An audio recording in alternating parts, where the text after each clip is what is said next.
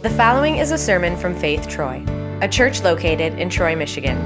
For more information and more audio and video content, go to www.faithtroy.org.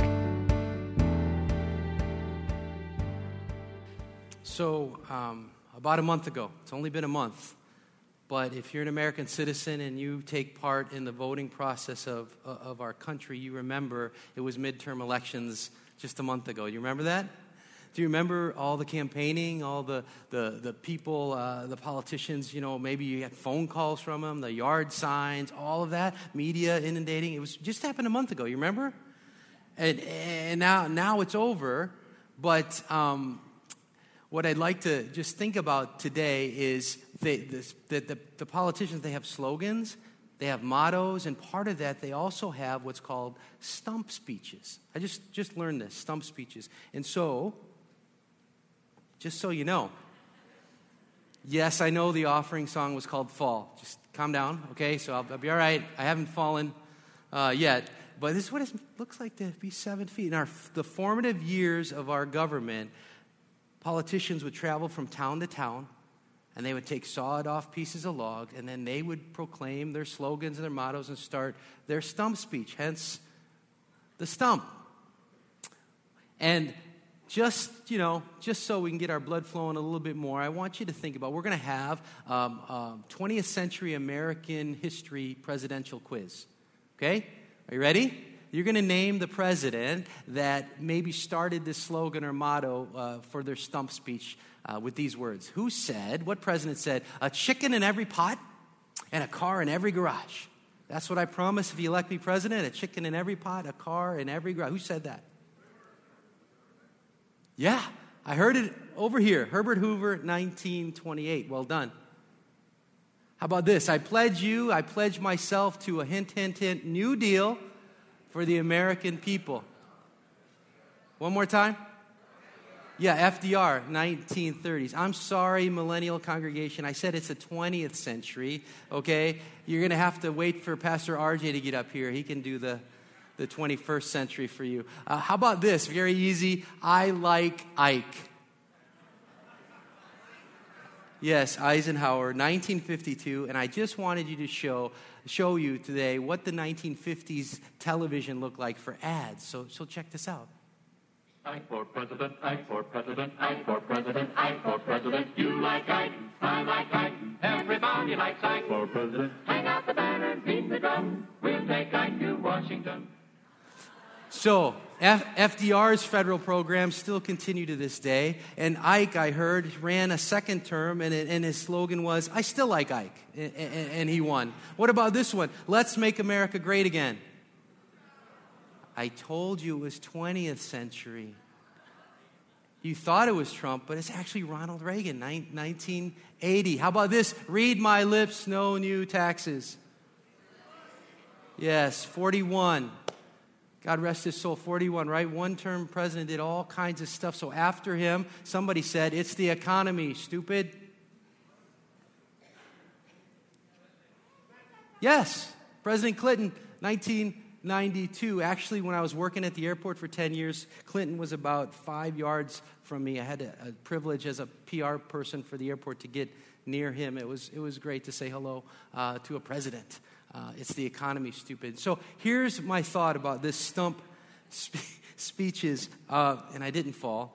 If Jesus had a stump speech, what it would be? What slogan would he have made? A jingle that he had written or printed on a banner? What would that be? Hold that thought for just a minute. And we are in our second week of our series leading up to Christmas. It's called Heaven is Here. And so here's the point that I want to get across today. When Jesus was born on this earth as a human being 2,000 years ago, something also was birthed. It was a paradigm shift in the relationship between God and people, between God and humankind, between God and man. That happened. And we're going to explain a little bit that today. Now, Jesus, I'm not trying to say he was a politician, but he did hang out with political leaders and religious leaders of his day. Maybe he didn't have a stump, but he had a mountainside that he said a lot of things or repeated a lot of things, didn't he? He had a boat that he preached from. And so what I'm trying to say about this is that Jesus used this kind of strategy, saying things over and over again, to get it stuck in the heads of his disciples what he's about. Just like the politicians use those stump speeches to vote for them. It gets stuck in our head. I like Ike. I like Ike. I'm going to be dreaming about that, right? That's what Jesus did. Why? Because when Jesus was born in Bethlehem, prior to that, God and his kingdom was described far beyond us, above us, far away from us. And Jesus now is saying something that I think is important about God's relationship with human beings. Psalm 103 verse 19 says it this way: the Lord has established his throne where? In heaven. The Lord has established his throne in heaven, and his kingdom rules over all. God's presence was far away, separate from sinful human beings. That's how it's described in the Old Testament. Only certain people could come there. It's separate from God. The tabernacle, the holy place, the most holy place. We'll read a couple of those instances about God and how he related to people. Exodus is one of them. Chapter 33 describes how people couldn't even approach God. Moses used to take a tent, that's a tabernacle, a moving dwelling, and pitch it outside the camp, some distance away, calling it the tent of meeting. Anyone inquiring of the Lord would go to the tent of meeting outside the camp. As Moses went into the tent, the pillar of cloud would come and stay at the entrance while the Lord spoke with Moses. God's presence is described as awesome, as fearsome, and only certain people could approach God and have a relationship with him to speak to him. Numbers chapter 1 verse 51 says this: whenever the tabernacle is to move, the Levites are to take it down. Whenever the tabernacle is to be set up, the Levites shall do it. Anyone else who goes near it shall be what? Put to death. The Levites, the sons of Aaron, the first priests. God's saying, they're the ones who are going to come near me, and this is the way I want you to worship. Why? Because sin separates from holy God. Don't you feel that? When you commit a sin, when you do a sin in your life, maybe you're feeling that way right now, that there's this separation between you and God. Jesus is saying, I'm coming to tell you we're going to have a different relationship between God. Now, what's going to happen is you're going to be flipping around in your Bibles or on your devices, skipping on your devices. So I really want you to have God's Word in your hand, okay? Get God's Word in your hand. The first place we're going to go to is Mark chapter 1, verse 15. So grab a Bible or grab your cell phone, get there. Mark chapter 1 is on page 1551. Here we go. Chapter 1, verse 15. Can you imagine Jesus on a mountain? Maybe he was on a stump. I don't know. The time has come. Sound like a stump speech to you? The time has come. The kingdom of God is near. The time has come. You remember Pastor RJ talking about time and waiting? In the scriptures, the word time has two Greek words. One is chronos, which like chronology, chronological. It just means the normal passing of time. The time has come. There's another word for time, kairos. Kairos means the appointed time, the anticipated time, the time prepared for and anticipated, which is now in fact here. Kairos. The time has come. Jesus says it, and he says, the kingdom of God is near. What's the time for? It's the time for the kingdom of God to come near. Well, let me tell you, when people heard that, that was a huge difference in the way they understood God. Not distant anymore, not fearsome anymore, but near. So this New Testament, the way Jesus proclaims in this stump speech, which he says hundreds of times. I don't know if you knew this, but the kingdom of God, the kingdom of heaven, or just plain kingdom, it was used over 100 times in the Gospels. Now, if it's used over 100 times in the Gospel, that repeated phrase, you kind of think it's like a stump speech, right? And in fact, Jesus says in one point in Luke's Gospel, the kingdom of God is here. The kingdom of God is among us, he's describing. So heaven is in fact here. Hence our sermon series, Heaven is Here. What does that mean? It means people can now have a direct relationship with a holy God. No more intermediaries, no more priests, no more sacrifices. This is what Jesus is trying to unpack in the New Testament. The kingdom of God is near. And so when you hear that word, I think kingdom of God sometimes, we say it. Jesus models it up. We said it today. Almost every week we say it. Thy kingdom, thy will be done, right? Well, what in the world does kingdom mean? What does kingdom near mean? Well, to understand that, in fact, our culture, we don't even really use the word kingdom. I bet maybe most of you don't know that there are 4 countries that make up the United Kingdom. I didn't know this. Do you know what 4 countries they are? Scotland, Ireland, Australia, no, way away. Wales, England. Did I say them right? England, Scotland, Northern Ireland, Wales. But what's a kingdom?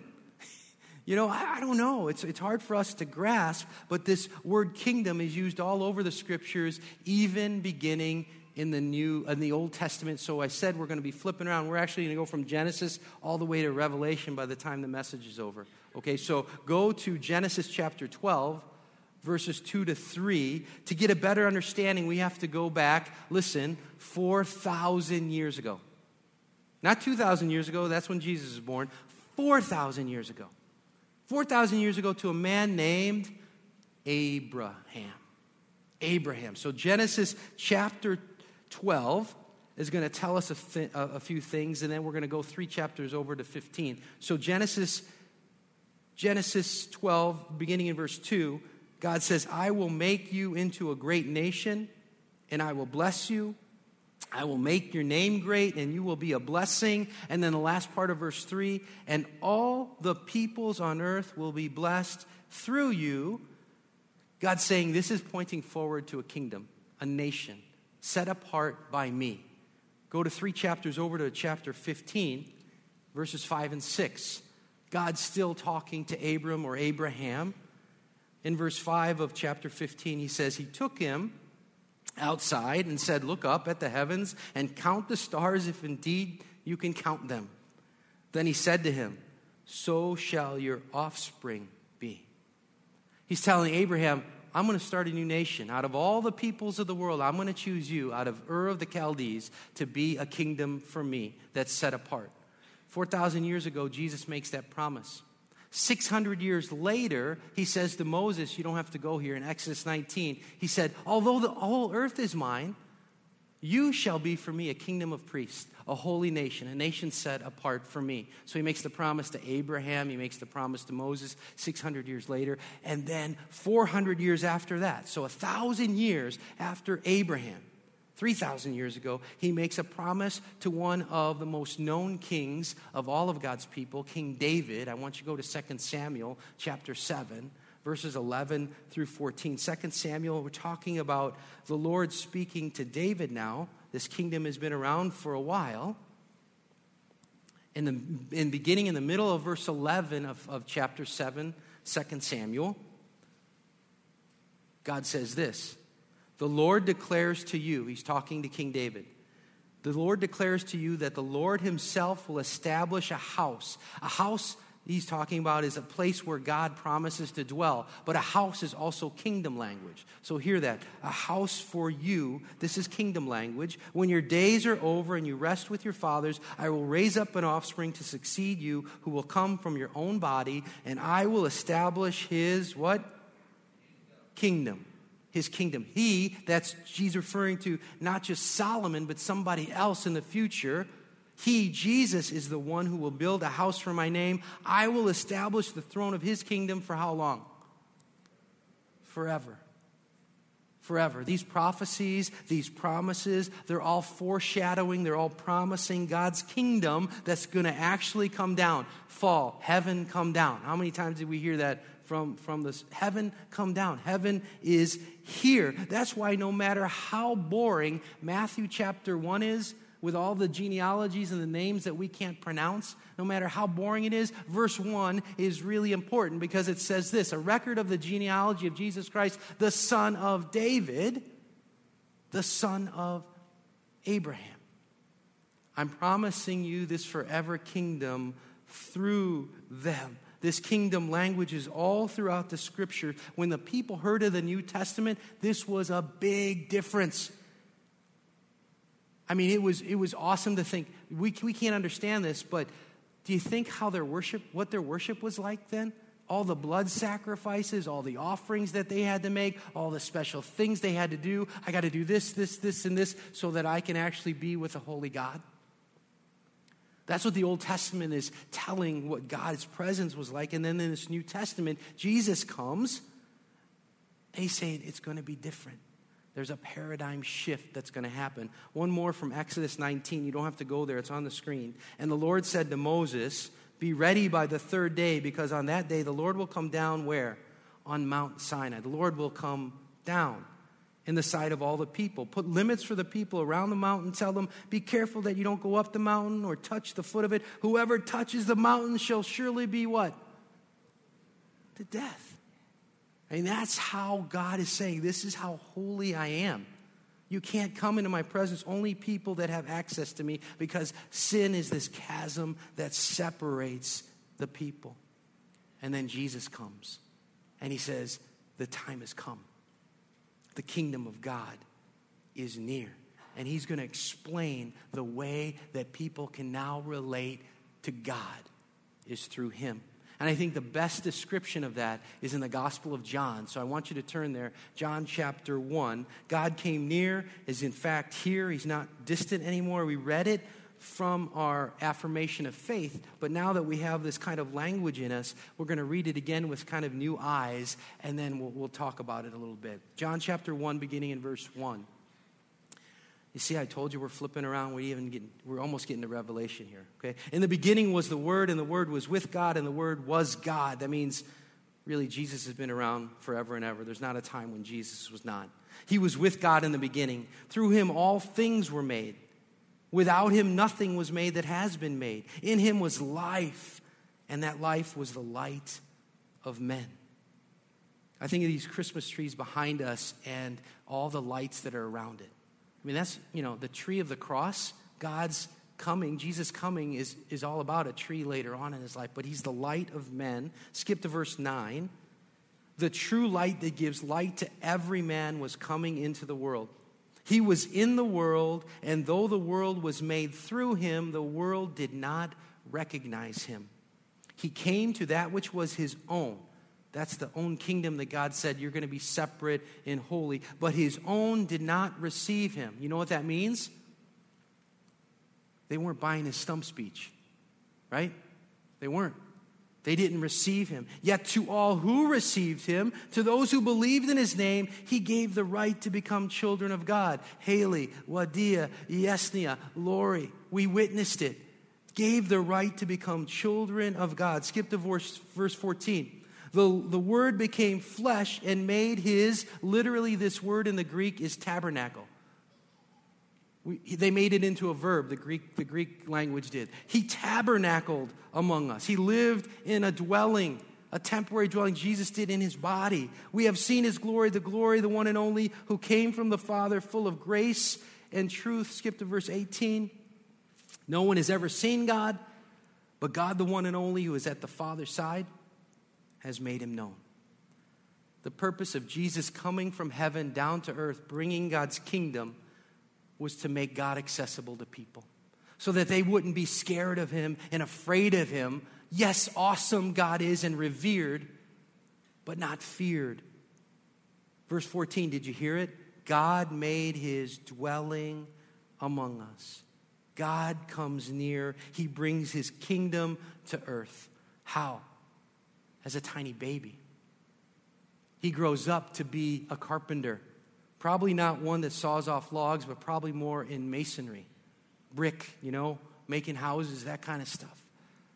Jesus, then at age 30, he begins to do this preaching, this stump speech, and he says, God comes near. I'm God. Jesus says, I'm near you. You want to know God? You know me. Jesus' stump speech, heaven comes down and is here. That's what Christmas time is all about. Do you remember when Jesus dies on the cross? Do you remember what happens in the temple? There's this big, huge veil that separates the Holy of Holies between the God and his people. And what happens to that? Torn right in two. Do you know that it was so feared among the Old Testament people that they actually heard they tied a rope around the high priest that was able to go there, and just in case he died, they'd be able to drag him out and not having to go into Holy of Holies.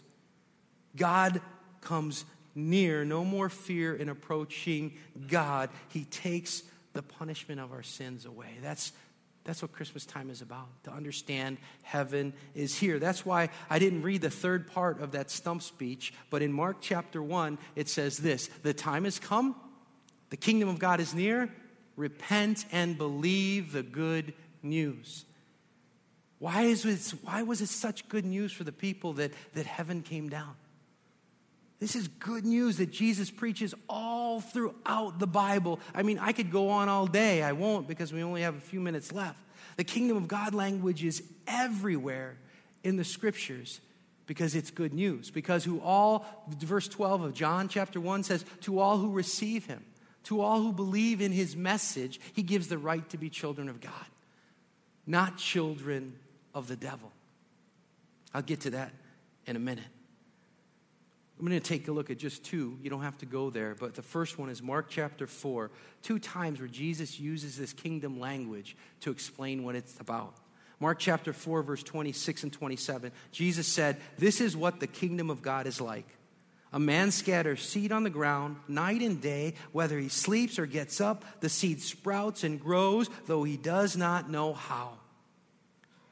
How does it grow? It's the power of the gospel. The seed is that stump message, that good news message that gets into people's hearts and minds, and one day they're going to come to believe. And then Jesus is saying it's going to spread. That's the power of his word, because when God's word goes in somebody, it's not going to return empty. It's going to accomplish a work to say, I believe I'm your child, God, because of Jesus. This kingdom of God language, if you think about this, Galilee, he starts in Mark 1 in Galilee. He's born in Bethlehem, travels 65 miles, stands on a stump and says, the kingdom of God is near. Kingdom of God is near. Repent and believe this good news. It was good news for the people then. It's good news for us today. Amen? It's like this. It's like when a stone is thrown in a clear pond. A pebble goes or a stone goes, and you know what happens? It makes those ripples. And when those ripples go, you know it's going to sometime reach the outer edges, but not yet. This kingdom of God that comes near in Jesus, the stone the builders rejected, the Bible says, the capstone has been placed in the water, has come down, made his dwelling among us, and that's going to have a ripple effect. And God's kingdom is going to grow into like a mature plant the Bible is talking about. John 14, God made his dwelling among us. One more, Mark chapter 12, verse 34. When Jesus saw that that's a teacher of the law that asked him, what's the greatest commandment? When Jesus saw him, he answered wisely, he said to him, you are not far from the kingdom of God. You're not far. God knows every person's heart and how far they are from God or how close they are from God. And God is the one that chose us. We didn't choose him. The people up here that are making their pub, that just made their confession of faith, was washed by God's water and the word, receiving forgiveness. They didn't choose to be born again today. God drew them here. God chose them. And they're saying, I believe. And that's amazing to me. That God, you have a story, Lori. You have a story, Wadia and Haley. You have a story, Yesnia. And we all do. But here's the point I want to make. When we're born into this world, we're not born in God's kingdom. Do you understand that? When we're born sinful from the time our mothers conceived us. We're born separate from God's kingdom. Does God love us? Yeah, that's why he sent Jesus. But we need to be born again. born from above, born into God's kingdom. How does that happen? Through the Word of God and baptism.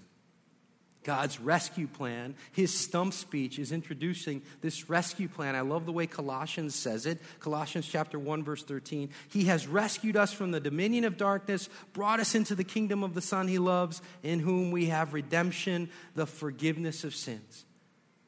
Here's the point. God's kingdom was promised. Jesus comes to say that God's kingdom is here, but then yet he dies. He rises again from the dead. He ascends into heaven. He's going to come back one day, right? When he comes back again, he's going to establish the kingdom in all its fullness. And the scriptures describe what that looks like. And I, a lot of times in my life, yearn for that. I'm like, Lord, my kids are saved. I know there's some people that are not saved, but just come again now. I mean, I don't want to live in this world of sin and yuck and mess. Just come. I don't have a death wish. I don't want to die today, but yet I'm ready. Are you ready? Are you ready if he comes again today? Do you believe in his name? The only name that saves. Do you know a person that doesn't know that you love? What's Christmas time all about? It's a time to rejoice in what he's done to bring God near us, what Jesus has done to bring God near, but it's also a time to understand there's little time left. Those ripples are going and going. And it's going to reach its time. And then I want you to look at Revelation chapter 21. Here's the last verse we're going to read. Because John, the writer of the gospel, also writes Revelation, has this vision. And he's going to tell us a time where this is what's going to happen to God's kingdom. This is what's going to look like. John says, and I heard a loud voice from the throne. Maybe I'm not giving you time to go there. Remember, I really wanted you to flip there. Flip there, skip there on your devices, get there, let God speak to you. And I heard a loud voice from the throne, kingdom language, right? The kingdom of God, God's throne, saying, now the dwelling, remember that word? Same word, tabernacle of God is with men, and he will live with them. That was accomplished when Jesus was born. They will be his people, and God himself will be with them and their God. He will wipe every tear from their eyes. There will be no more death or mourning or crying or pain, for the old order of things has passed away. That means there's no more stuff that happens in the sinful world that's bad. No more death. No more killing each other. No more circumstances where, God, I'm suffering here in agony. It's going to be all different. He who is seated on the throne, that's Jesus. I'm making everything new. That's what he's come to do. To give us a glimpse and taste of that. It's not yet here, but it will fully come when he returns again. So brothers and sisters in Christ, it's Christmas season. And I bet you, just like me, can get distracted by so many things that are happening around this house. You got parties you have to go to, the gifts that you have to buy, the people that you're going to have over, the decorations that got to be set up, all that kind of stuff. And even people who say, happy holidays, not Christ-focused, right? No, Christmas is about God coming near us in the person and work of Jesus. So I pray that you would concentrate on that as you come to church, as you listen to that playlist about what Christmas is all about. I don't want to take that for granted. I'm guilty of it. The way I help remind myself of that is this way. If I was the only person on earth, Jesus would still have to come for me. Why? I'm a sinner. If you were the only person on earth, Jesus would still have that rescue plan in place. He would still make that stump speech. He would still explain why I'm here. Heaven is here in Jesus. That's the stump message that needs to be gone through our whole community. Amen? That good news of the gospel through us. We can approach a holy God because of Jesus. I want you to stand up. We're going to have a second affirmation. Watch out. 2 affirmations on a Sunday. Hebrews chapter 4. Read a couple verses with me, and then I'm going to give you time to think about what that means, okay?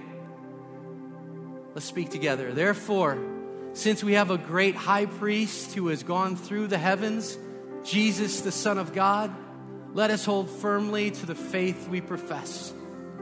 For we do not have a high priest who is unable to sympathize with our weaknesses, but we have one who has been tempted in every way, just as we are, yet was without sin. Let us then approach the throne of grace with confidence, so that we may receive mercy and find grace to help us in our time of need. I'm going to give you 60 seconds, 1 minute. Bow your head, close your eyes. You can speak directly to God because you have a mediator that said the time has come. The kingdom of heaven is here. Repent, believe the good news. You can speak to God whatever's on your heart right now, knowing God will listen and answer according to his word. Take some quiet moments in the stillness of this place and the quietness of your hearts.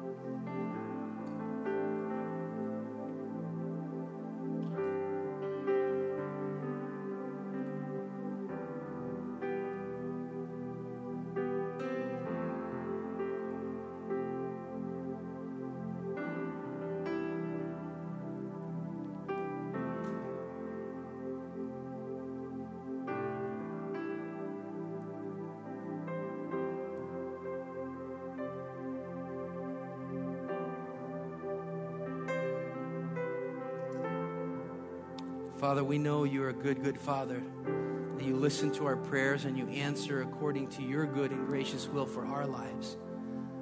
It might not be answered the way you would want it, we would want it to be, but God, we know it's perfect for us. And so I pray you'd give us patience. I pray that you'd give us boldness and joy to just speak your name. You saved us. You love us. We have joy, and it needs to go out into the whole world. Amen.